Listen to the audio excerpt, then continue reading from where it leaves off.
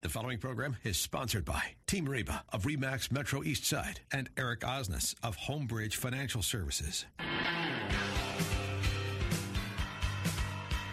Welcome to Open House with Team Reba. Each week, Team Reba will be bringing you a roundup of real estate and mortgage news, along with information about the local Puget Sound region, highlighting some of the best and brightest entertainment options, family events, neighborhood highlights, and local business interviews, so you can feel right at home in the Pacific Northwest. Welcome once again to Open House with Team Reba. I'm Reba Haas of Team Reba, RE/MAX Metro East Side. And I'm Eric Osnes from Homebridge Financial Home Mortgage. Happy weekend. And happy spring to you. I know, we're here. Spring has sprung. Yes, it has. It's been going on for a couple of weeks, but it's been so nice. I just love going out on my dog walks with Rusty and just seeing all the different flowers and stuff that are coming in, all the blooming trees, and some of my staff who are sneezing like crazy because their allergies I was going to say are off the hook. there is that. I went last year. We did a bulb thing. So, we planted 3 stages of bulbs. Mm-hmm. There's some early ones, some middle ones, and some late ones. Is that what the stages are? Well, there you go. The early ones, they were up. The first week of March, they start popping like through the ground and in February. No, daffodils. Well, daffodils do come in March.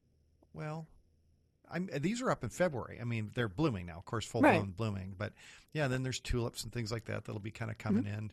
Not crocuses. Oh. You didn't have any crocus? No. Well, I do, but not voluntarily. Because once they're in, they're in. You're never going to get rid of them. They're there What's forever. wrong with crocus? I don't know. They love crocus. Really? Are we talking about the same plant? Yeah, the short little blue ones, right? Yeah. Yeah. Well, they don't have to be blue. Oh, well. They're there's lavender and white. To. Oh, I see. There's several colors. I think I just have, they've always been there in any house I've ever lived in, and I had to kind of get tired of them. So I want something new. Those are one of my favorites? Early favorites. Oh, okay. Because they're the harbinger of spring. What's coming, because hellebore as well as crocus, and then right behind that come the daffodils, and then the tulips. And as we have things opening up, we're hoping, because cities like Le Conner in March and April has its daffodil festivals usually going on, and they've had a rough go of it with COVID. A lot of very popular restaurants and shops have closed, right? And so those people who are still there, they need our support. They would love to have your support. And I also want to mention in the Anacortes area, if I may. I know what you're going to talk about. No, you don't. Oh, it's a clothing store. No, I was actually so just shut your pie hole over there. Okay. All right, I'll let you get to it. See, this is what happens when you try and think like me. Right. Doesn't always happen. Right. No, of course I always love Tides of Anacortes. However, I recently got to meet Brian Holmes, who is the owner of a new kind of wine bar and charcuterie place there. It's called Black Bird Wine Bar. Oh, nice. And charcuterie. It's so lovely. And he originally had opened up and then got shut down immediately. He'd opened up and been in business like 2 weeks, and then COVID happened, and then he had to find some other ways to kind of work around it. Yeah. But now that things are opening up, he is very much accessible if you are a boater like you and I. If you are at the Cap Sandy Marina, it's very walkable because it's in the historic district down there, as well as, you can drive there, of course, get out, on I-5, hit Highway 20, head west. There you go. Yeah. You can stop and say hi to Brian. He's got a wonderful selection of wines. That's really cool. And I'm sure that the sharks are really fresh at the charcuterie. So that's really cool. Totally what that means. Yes. So anyway, I wanted to give him a shout out because I got a chance to go up there a few weeks ago, and he is absolutely lovely as a person and business owner, and I want to give him a shout out. Highway 20 has lots of good offerings all the way from Anacortes. Bastion Brewery is another one. I was going to go with the Trainwreck in Burlington. I have heard of them. One of my favorite places. Yeah. Trainwreck is totally right up your alley. Maybe that's why I like it so much. You never know. Oh, That's right. Well, there's some things going on in the financial markets. I thought I should bring up. Yeah, speaking of train wrecks. Yeah. Now, there is a sudden rule that just came out by the secondary markets, Fannie Mae and Freddie Mac, that impacts. Sudden rule? Yeah, unannounced. Oh, okay. Did not give the industry any time to plan or adapt. And what Fannie and Freddie said in their infinite wisdom is that they are limiting the number of loans that a lender will sell to them for non-owner occupied properties and second homes. So why don't you make that more like approachable for our listeners? Translate that a little bit? Please. Okay. So if you're taking out a mortgage for a property that is not your primary residence, if you're either renting it out or it's your second home, it's a vacation home, something like that, Fannie and Freddie have said, to the lenders, we're not going to let you just unlimited sell us any of those types of loans. We're going to limit it to 7% of all the loans that you send us in general. And that's for all banks? This is for all lenders. Banks, mortgage companies. Okay. Anytime you're taking out a conventional mortgage, by and large, that loan will most likely be sold to Fannie Mae or Freddie Mac. And we're not saying FHA and VA because those are required to be owner-occupied. Right. So this is really just kind of hitting the conventional realm. So what we call conventional conforming loans that are sold to Fannie Mae, Freddie Mac, which is almost all of them. 30-year fixed rates, 15-year fixed rates, many of the adjustables. So here's the immediate impact on that. Lenders have to reduce their pipeline of second home and non-owner occupied loans. And how do they do that? By jacking up the rate. How much? Well, it's going to vary from lender to lender. You're really going to need to shop around for this type of loan. Okay. I know that, in some cases it might be a 1% extra fee. I know of some lenders that are charging extra fee or interest rate? Extra fee. Okay. Yeah, so percent of the loan amount. Okay. Which could translate to a 0.25% higher interest rate. Okay. I know some lenders that are increasing their rates by 0.5% or more. So you really will need to shop around a little bit if you're looking at financing or refinancing a second home or non-owner occupied property. Okay. Well, before this slap in the face thing that you are saying here, what was the difference between owner-occupied and non-owner-occupied or second home rates prior? So for a second home, they've always pretty much been the same rate as owner-occupied. No difference. But for a non-owner-occupied property, they've been higher, and it depended on the type of property. If it's a single-family home, the rate was typically about maybe 0.3% higher. If it's a duplex, maybe 0.5% higher. If it's a 3 or 4 unit property, then it could be 0.75%, 5/8, 0.75% higher. So and that's because they're higher risk. They're higher risk, yeah, and part of that makes sense. I mean, if I own my I have a mortgage on my primary residence and mortgage on a rental, and I get into financial distress, which one am I going to make the payments on if I have to choose? I got to make the payment on my primary residence because that's where I live, right? And we see that in the stats. The foreclosure rates are higher on non-owner occupied properties. Yeah. That's just kind of common sense. But this was unexpected. Now, the markets being the markets they are, and lenders being a pretty creative lot, we'll come up with a solution to this. And there will be some alternative, some private investors and things like that will come out in very short order, I'm sure, to solve this problem. But in the meantime, we're going to have a month or two where we're faced with higher rates for those types of properties. So just a heads up on that. So does that mean you're suggesting people hold off, or they just keep looking? Well, boy. I mean, because honestly, there's a lot of people who are looking at second homes right now. I know. And a lot of people are also looking at those like Airbnb type things like, hey, I want to use this as a vacation home, but I also want it to make money. Yeah. So I'm really going to buy it as non-owner occupied.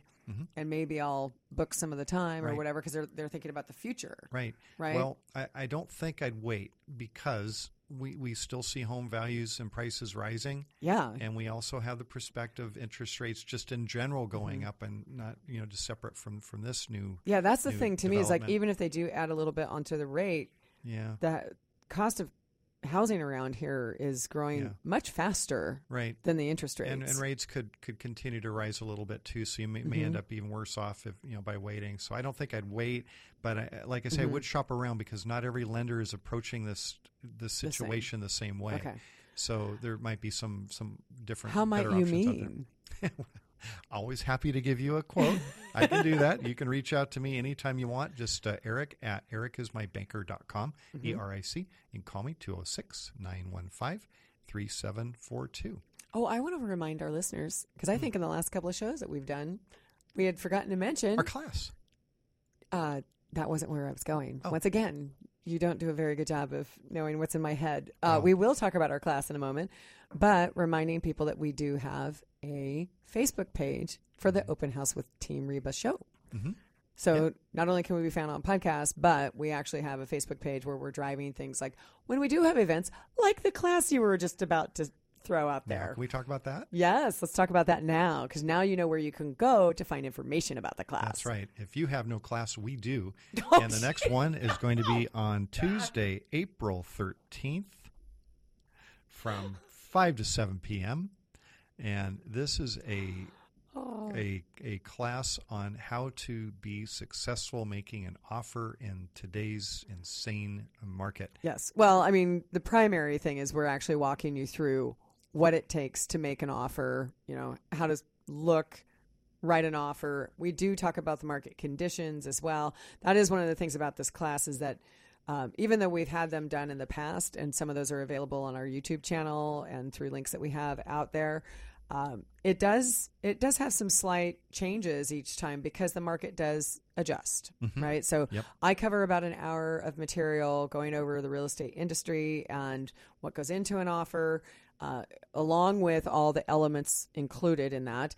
And then you cover an hour of the lending side of things, like what it really means to get the full underwrite and pre-approval process, and then walking through the whole element of getting your financing programs and options and PMI and credit and all that good stuff. And then what happens during the transaction. So yes, it's great content. Well, the last the last class that we did, we've sent that link out to that because we're now recording these, right? And we sent that out to numerous people who've reached out, not only the people who attended the class so they could go back and have it as reference material, but then having that available to people who have contacted us in between, right? Because we don't do classes every week, right? So having that available for people as they need it, because we would love to have listeners there.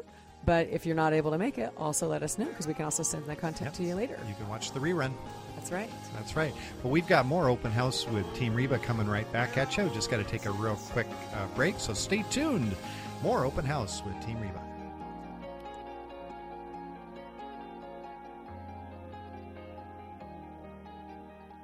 Open House with Team Reba on AM 1590. The Answer. Now, back to Open House with Team Reba. Welcome back to Open House with Team Reba. I'm Eric Osnes from Homebridge Financial Home Mortgage. And I'm Reba Haas from Team Reba. And you know what? Before the break, we were talking about, I mentioned, second homes and non-owner occupied properties going to have some higher interest rates. One of the things we do see folks doing these days is refinancing their principal residence to pull cash out. Folks have a lot of equity built up, and they're using that for remodeling. They're using that to consolidate debts, which can be a good thing if your rates are high on other stuff. Actually, I was just talking to a friend because he was hoping to buy a slip for his boat. Oh, there you go. Yeah. And unfortunately, when he did his refi a few months ago, he didn't look into that option. So it's probably not good now. But other folks are using that to pull money out to buy a second home or a rental property. And I wanted to mention this. This one kind of cracked me up because lenders, we want a letter of explanation from you to tell what your plans are for the money that you're using. Okay. And it's none of our business, but sometimes it's just a condition, a rule that we have to adhere to. Okay. And we had a client write us a letter of explanation. I'm going to just read a little bit of it because I thought it was pretty good. Okay. I believe this person is an attorney.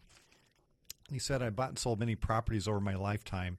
I bought some using cash, financed some, used lines of credit to make purchases, and I've even mortgaged my primary residence to make purchases.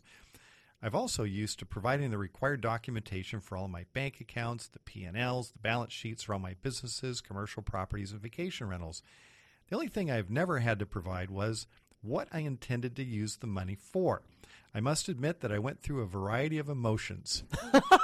My first emotion was anger. With my impeccable credit history, what business is it of yours to ask me what I intend to do with the money? The second emotion was acceptance. Maybe I should just comply and let you know what financial deal I'm working on. This way I could prove that the money was being put to noble use and would not be squandered. The third was truth. The truth is, I intend to go to Las Vegas.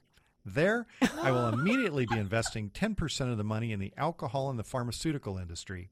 This will allow me the staying power to complete the rest of my investments. I'll be investing heavily in the futures market. I expect to find great opportunities at the craps table and in blackjack. When I've expended the capital allowed for this venture, I'll explore the opportunities in the adult entertainment arena. Oh, my gosh. Here, I should be able to negotiate a contract that should not only be lucrative, but also have the possibilities of bringing home unexpected returns. Thank you for allowing me to borrow a large sum of monies to complete my lifelong goals. Honest to God letter sent in to us. Did he say this is the letter you guys can read, and then I'll send one that the bank can read? Yeah, sincerely. No, I'm not going to give you his name, but I've got it right here. Oh, my gosh. I love how he says the bringing home thing. Oh. Yeah. Oh, yikes. Yeah. Anyway. That's humorous. You got to laugh, Yes. Life's short, and yes. Well, you know what? The way it goes. It's interesting because it does bring a point home.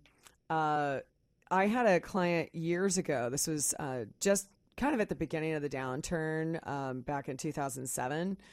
And Mr. Dunn, I still remember this gentleman. He made one of my staff cry twice. That's why we fired him as a client eventually. Oh, boy. But, he was not a friendly man. And he had a similar kind of response when we had him talking to a lender because he was buying some new construction out in Eastern Washington. So I was going to sell his house here, and then he was going to take his equity and get a house built out there. And I remember him calling me up one day all in a huff because he was like, I can't believe the bank's asking for this. And, banking has changed. Yep. Lending has changed significantly. And because he took it as a source of pride, I can kind of guess the age of the person that wrote that letter.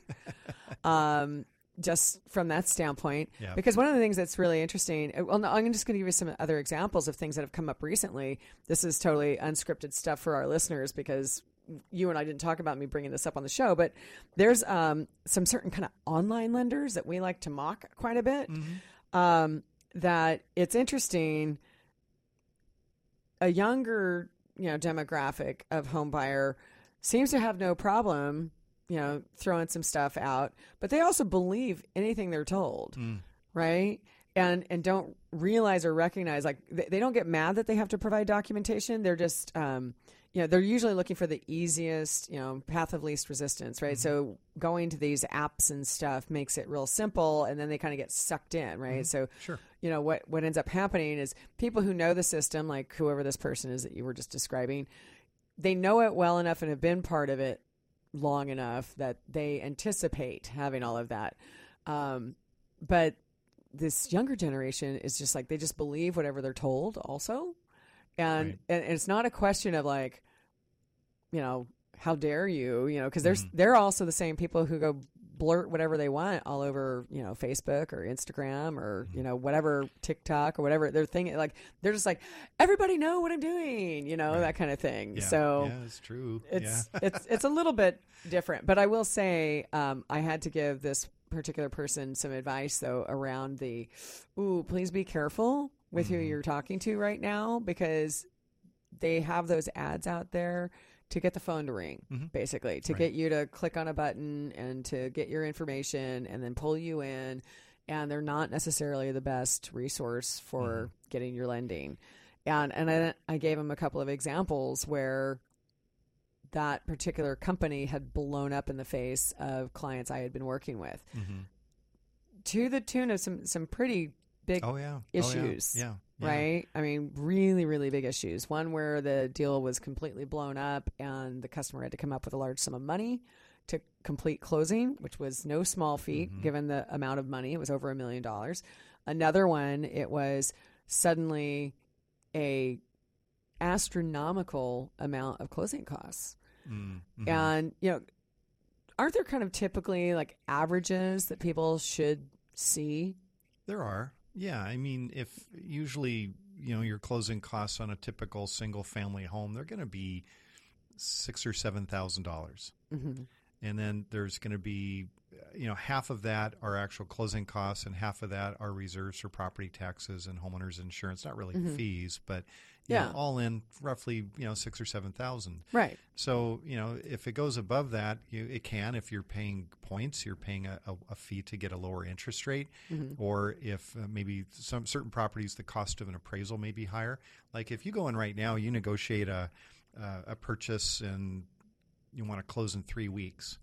That is a fire drill. And we're going to have to request a rush of the appraisal, and the appraiser is going to want a rush fee, and right, because they're putting you ahead of other people. Exactly. So your $800 appraisal now all of a sudden became a $1,000 appraisal, right, or $1,200 appraisal, something like that. So there's other situations where that that can change, but generally closing costs all in, say $7,000, half of that are closing costs, half of that are reserves for property taxes and insurance. Yeah, it's interesting you're giving that kind of number. I always give kind of a percentage to my customers, and maybe this is antiquated, and I guess you can tell me here on air whether we should modify what we talk about. But I get asked all the time, like, well, how much should I expect? And I usually tell them that on average across the nation, it's usually about 2.25% of the loan amount. We're not that high. I don't think it's that high around here. I mean, it could. I suppose it could be, but if that's a national average, yeah. The thing about a national average, though, is when you get east of the West Coast, we go from being east of the West Coast. That's most of the. I don't know why I said that, but we're no longer, on the West Coast, we're an escrow state. Our closing costs are lower. Yeah. The further east you go, then you're going to see tax stamps, attorney's fees, right? Survey fees, a lot of termite inspections and things like that. So the closing costs can be significantly higher. You get way on the East Coast, they go way up. Well, it's worth municipalities have their fees. It's worth mentioning that on our show, though, because as you and I both know, watching what's been going on with our podcast numbers. We have folks all over the place. We got people from all over the U.S. who are listening. That's right. Strangely enough, a whole bunch in Ohio. Hi, Ohio. Hey. Ohio. There you go. So, okay. So, because those numbers that I've been using came from a realtor's thing a long time ago. Sure. And frankly, I don't mind still telling my clients about a 2% range because I just want them to save money. Yeah, absolutely. Better to underpromise and overdeliver. I would rather have that. And I think part of it is because I still have some clients also working with mortgage brokers who have a different fee structure. And so they typically are more expensive. So we just kind of say, this is kind of roughly it. But as you know, it can also change from month to month because this is going to be out. We're in April, so guess what's due, right? Property taxes. Don't remind me. So, yeah. So depending on what time of the year you're buying, your closing costs can adjust. Depending on what time of the month you're buying, your closing costs, because, you have prepaid interest. And if you're buying, a $500,000, $800,000 home, that's a significant daily sum, that's right. accumulating, right? So, I guess I try to err on the higher side just to be like, just be prepared. Yeah. Just be prepared. If you have this, just make sure you have stuff set aside, because I still run across a lot of those first-time buyers who aren't thinking about how much closing costs will be on top of their down payment. Right. And then you find out they didn't really assign anything to the closing cost requirement. And the question of earnest money.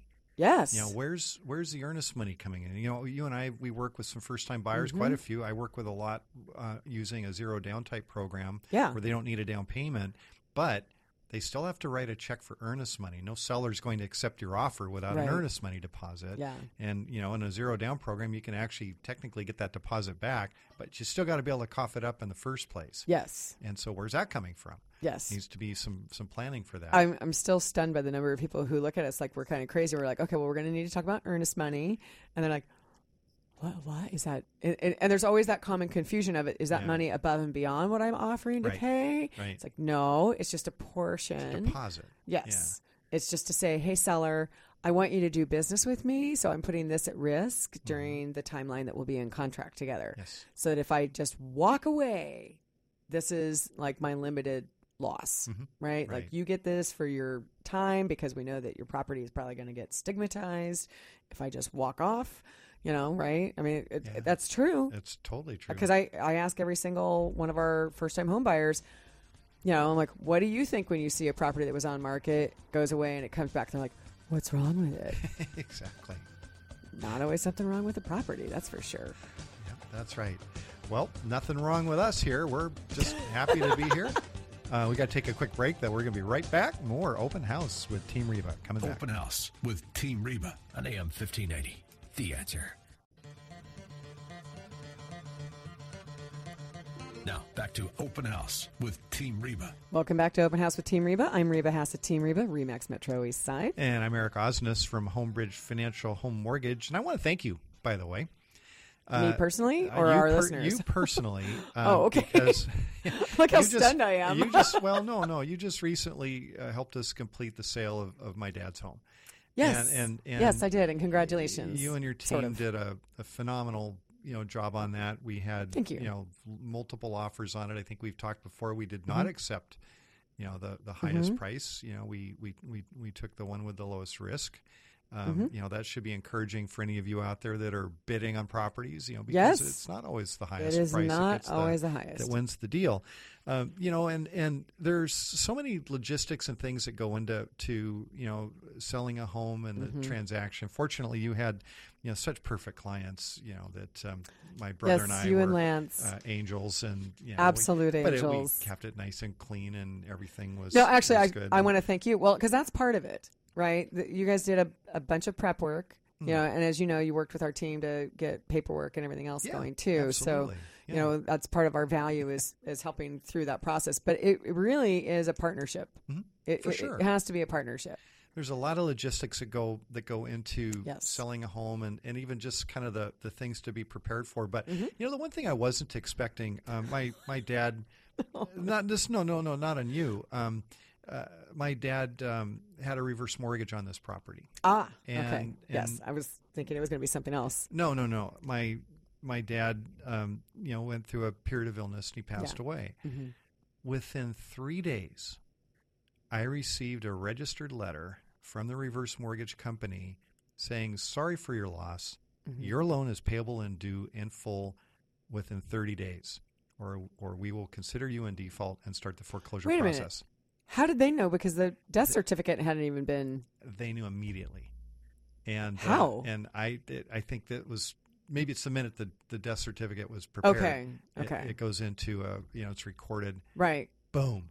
That minute. Yeah. And then it was at least they probably have some kind of trigger set up. Yeah, because then every other day, literally every other day, was another threatening letter, and it was pretty intense. And a threatening letter? Yeah, saying you are in default and you must pay us off. If you're not able to pay us off. Do you have any of those still? Oh yeah, I've got them. Yeah. Would you get me one? Sure. And or a couple of them? Well, there's a reason why. And part of it is just I'm going to go back to because we're going to have Darcel Lobo back on the show again. Attorney. Yes, she's an attorney. And part of her practice is about estate and probate, right? Right. And we were discussing part of the educational, kind of content that I'm trying to create for people in their industry.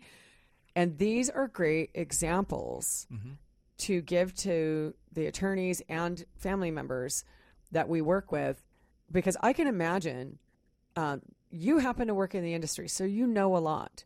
But other people who are in grief and who are dealing with a loss are not going to know. And that's when those predator type people who come in also, because that's the other thing that you learned was absolutely true, was so many. In fact, you never did give me any of those letters. Oh, I told you, I was like, please let me call those. I was like, please let me call them and find out what they have to say. Yeah.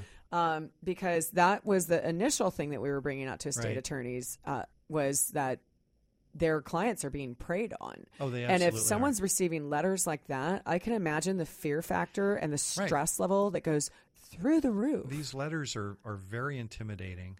And then, of course, when you call, which I did, I mean, I know how to play the game, and I called, and the first thing that was amusing to me is they're like, well, you need to give us the death certificate, the will, we need all these documents from you, and I like, well, I just want to pay it off. Like, no. We won't let you pay it off until we get all this, because we need to know that we can actually give you the information to pay it off, which turned out to be a fiasco, actually. Getting this company who also happened to sell the loan right at the same time, they're sending all these threatening letters. So we have an old lender, a new lender. The old lender didn't give the documents to the new lender. The new lender would not talk to me, wouldn't even give me the new loan number until I provided them letters, testamentary, death certificate. This is why all that information. Happened. And so even then, I sent it, I don't know how many times, 5, minimum of 5 times. Of course, then you're dealing with the bureaucracy. We didn't get it. Send it again. We'll get back to you in 48 hours. Our optical imaging device isn't functioning correctly while people are out in the office and COVID. So on the one side, it's like, I need to get a payoff so we can pay this off. And the other side is saying, you need to pay us off or we're going to foreclose on you. Right. This is your classic bureaucracy, mess. Or cluster. Right. Whatever term you want to use for it. But the reason I bring this up is that, many of you out there might have a reverse mortgage or might be thinking about a reverse mortgage, which is fine. It actually, if used properly, it's a great tool. Right. And that's why you guys had it. Yeah, exactly.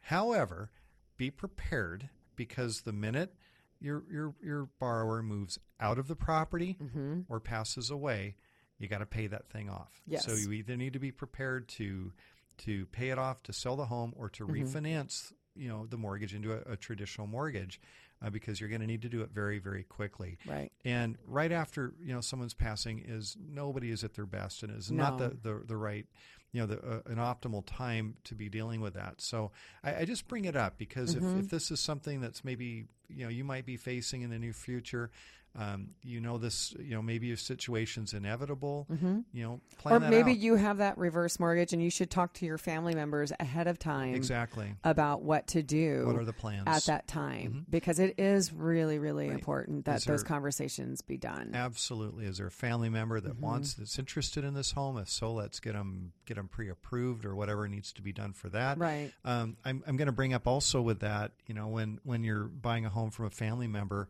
the owner of that home can gift you equity. Yes, we did that with a client. Down payment. Yeah. So we did that with down payment and closing costs for lots a client. of times. Yeah, absolutely. So a person can actually buy a home from a relative if there's enough equity, 0 down, because the down payment is technically a gift of equity. Yes. And then you get the best loan terms and circumstances, for that mortgage.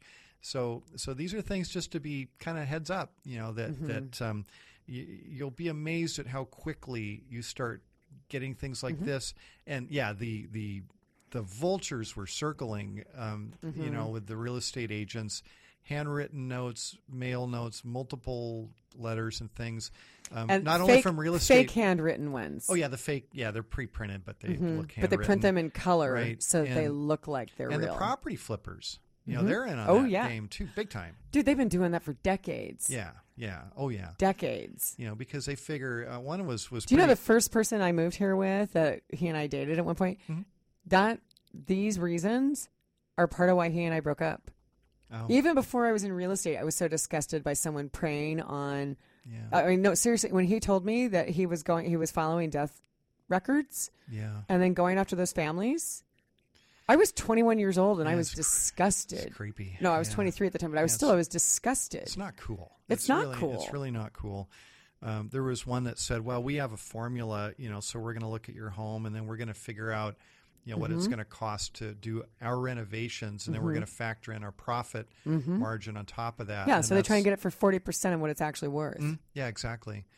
So at least they were upfront about that, but no, you really need to be kind of eyes open because, again, a person, maybe they're not at their best, after someone's passing, it's so they're going to get approached, by multiple people. Yeah. The other thing I want to bring up.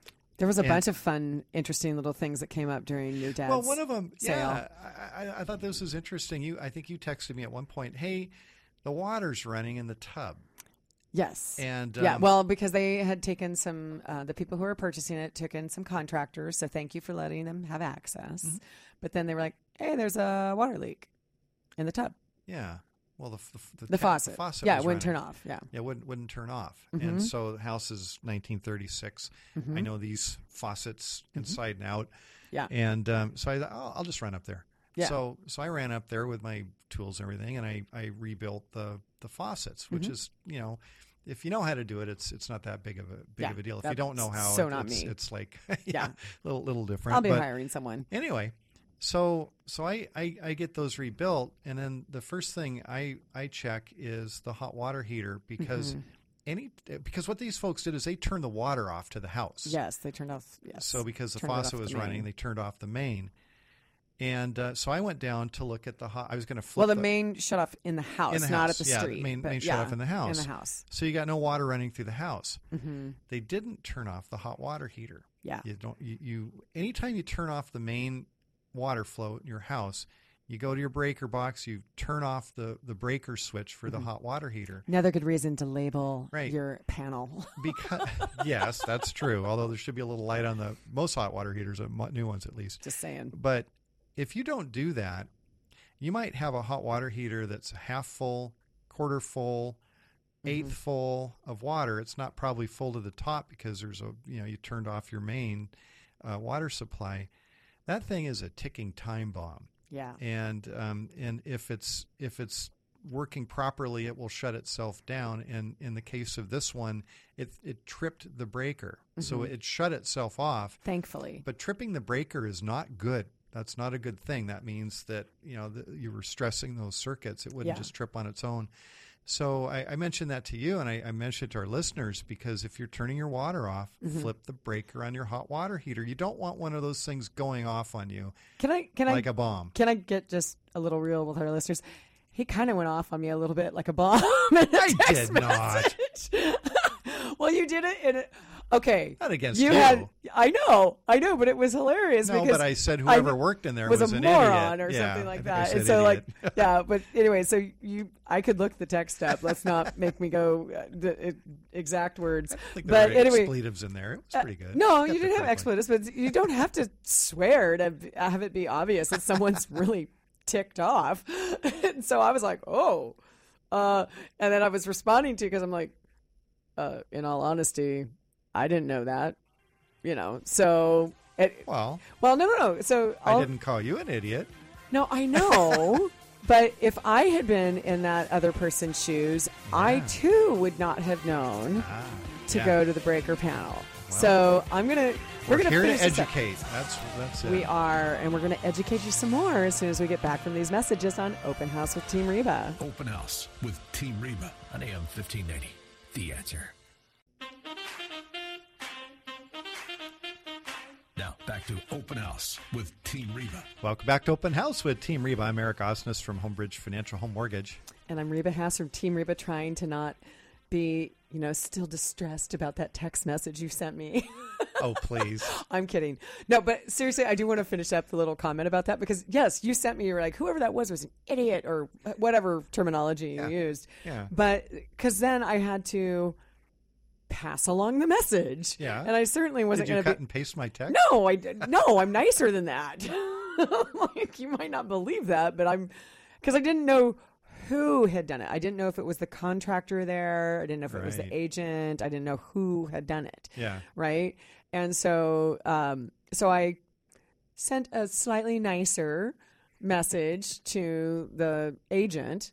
And I'll tell you what, as soon as he read that, because I didn't hear anything immediately, and then a little while later, he calls me back, and I was like, oh, he must have read the text. Uh-oh. And he gets on the phone, he's like, I didn't, is that a thing? I didn't know you needed to. He's like, I've never had to do that before. I'm like, well, maybe you just don't know. I said, because in the meantime, during the time I forwarded my message to him or sent my message to him after seeing yours, because I told you, I'm like, I wouldn't have known to go throw the breaker and turn it off. And so I was like, is that just something for like that specific kind or what? And so I start looking online. Yeah. And I found a few plumbing websites that did talk about that. Because not every single one of them does. There's a lot of tutorials, because I'm just going to say, listeners, everything that's on the web doesn't always tell you everything you need. No, right? That's for sure. And so I found plenty of, I got to tell you, I looked at like 20 different sites. And a large number of them were just like, here's how you turn off a hot water heater if you're about to do some like servicing on it and things like that. But in our situation, this is what's also, I think, important for our listeners. Part of the reason this was an issue is that your dad's place was vacant. It was vacant. Yeah. Right? What if something goes wrong? Right. And so as I was reading more of these, and I started realizing, like, how much risk have I left my house? Because I leave to like go on my boat sometimes for several days.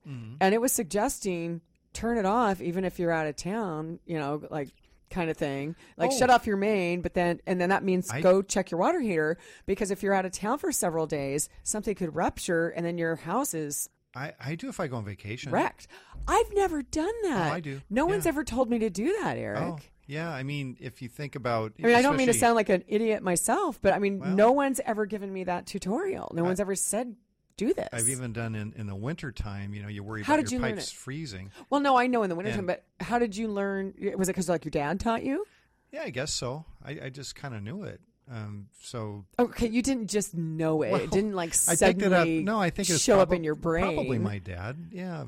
Yeah. Well, see, I started buying all my houses out here, and all my family lives far away. And I've been a single woman homeowner numerous times, and no one has ever shared that kind of information. I also have a friend who's an insurance agent, and he's shown me pictures of when those hot water heaters go off. If there's a reason you want to replace a hot water heater after a certain amount of time. Yes. If you think about it, like if the bottom rusts out or something. Oh, yeah. I know about the damage those cause. So here's what happens, though. You get a leak.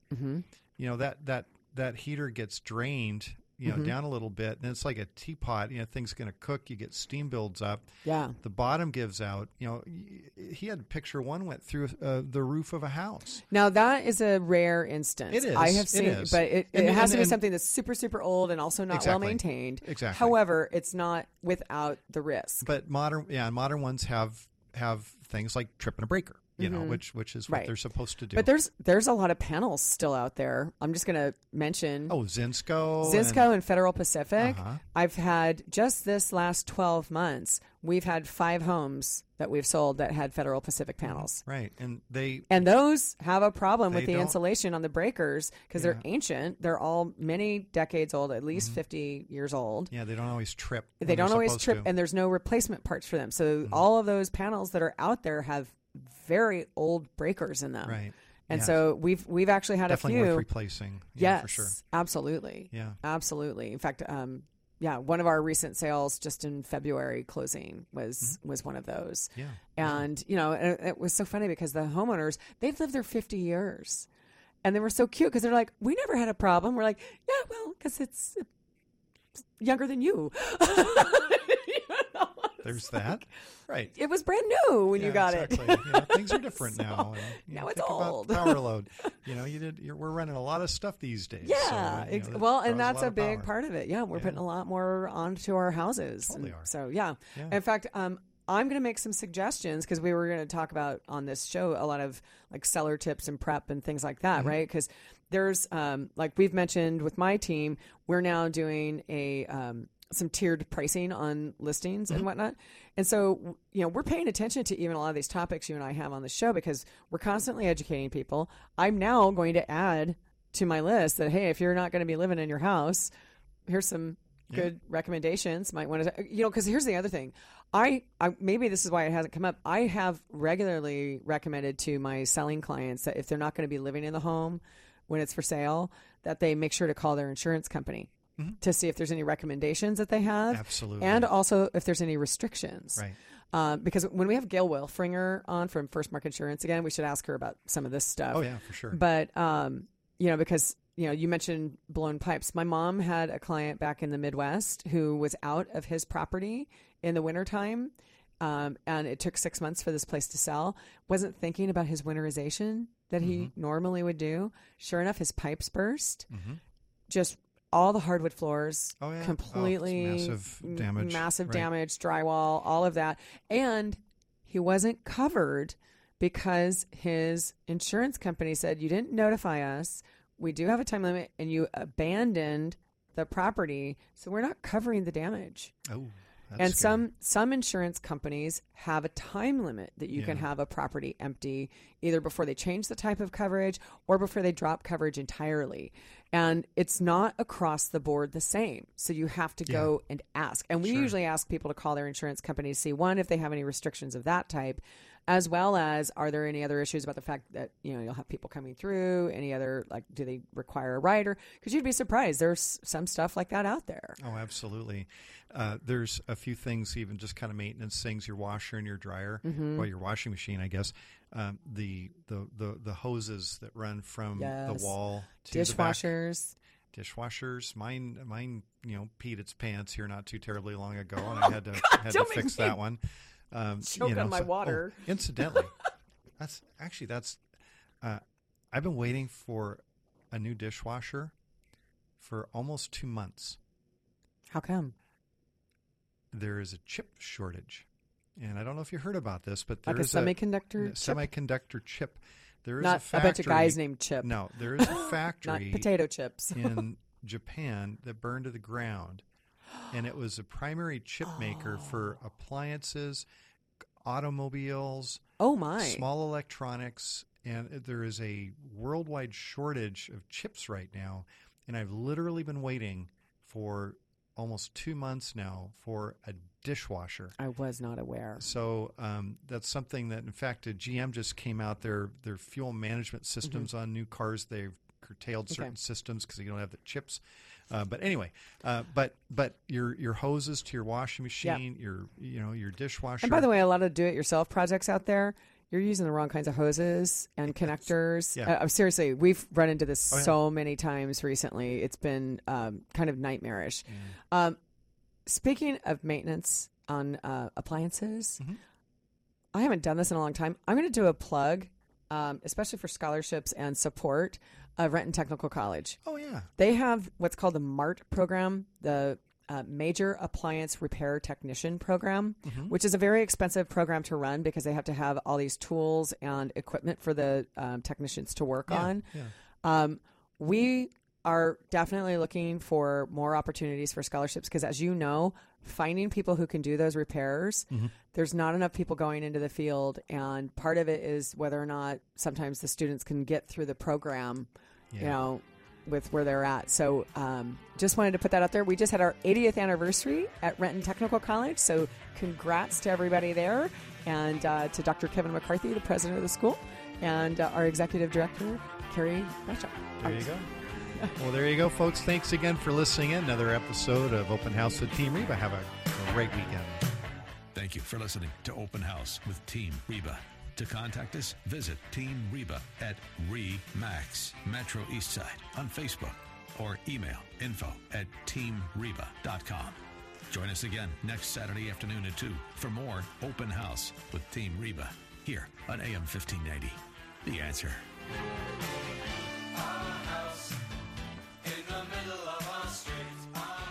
The preceding program was sponsored by Team Reba of RE/MAX Metro East Side and Eric Osnes of Homebridge Financial Services.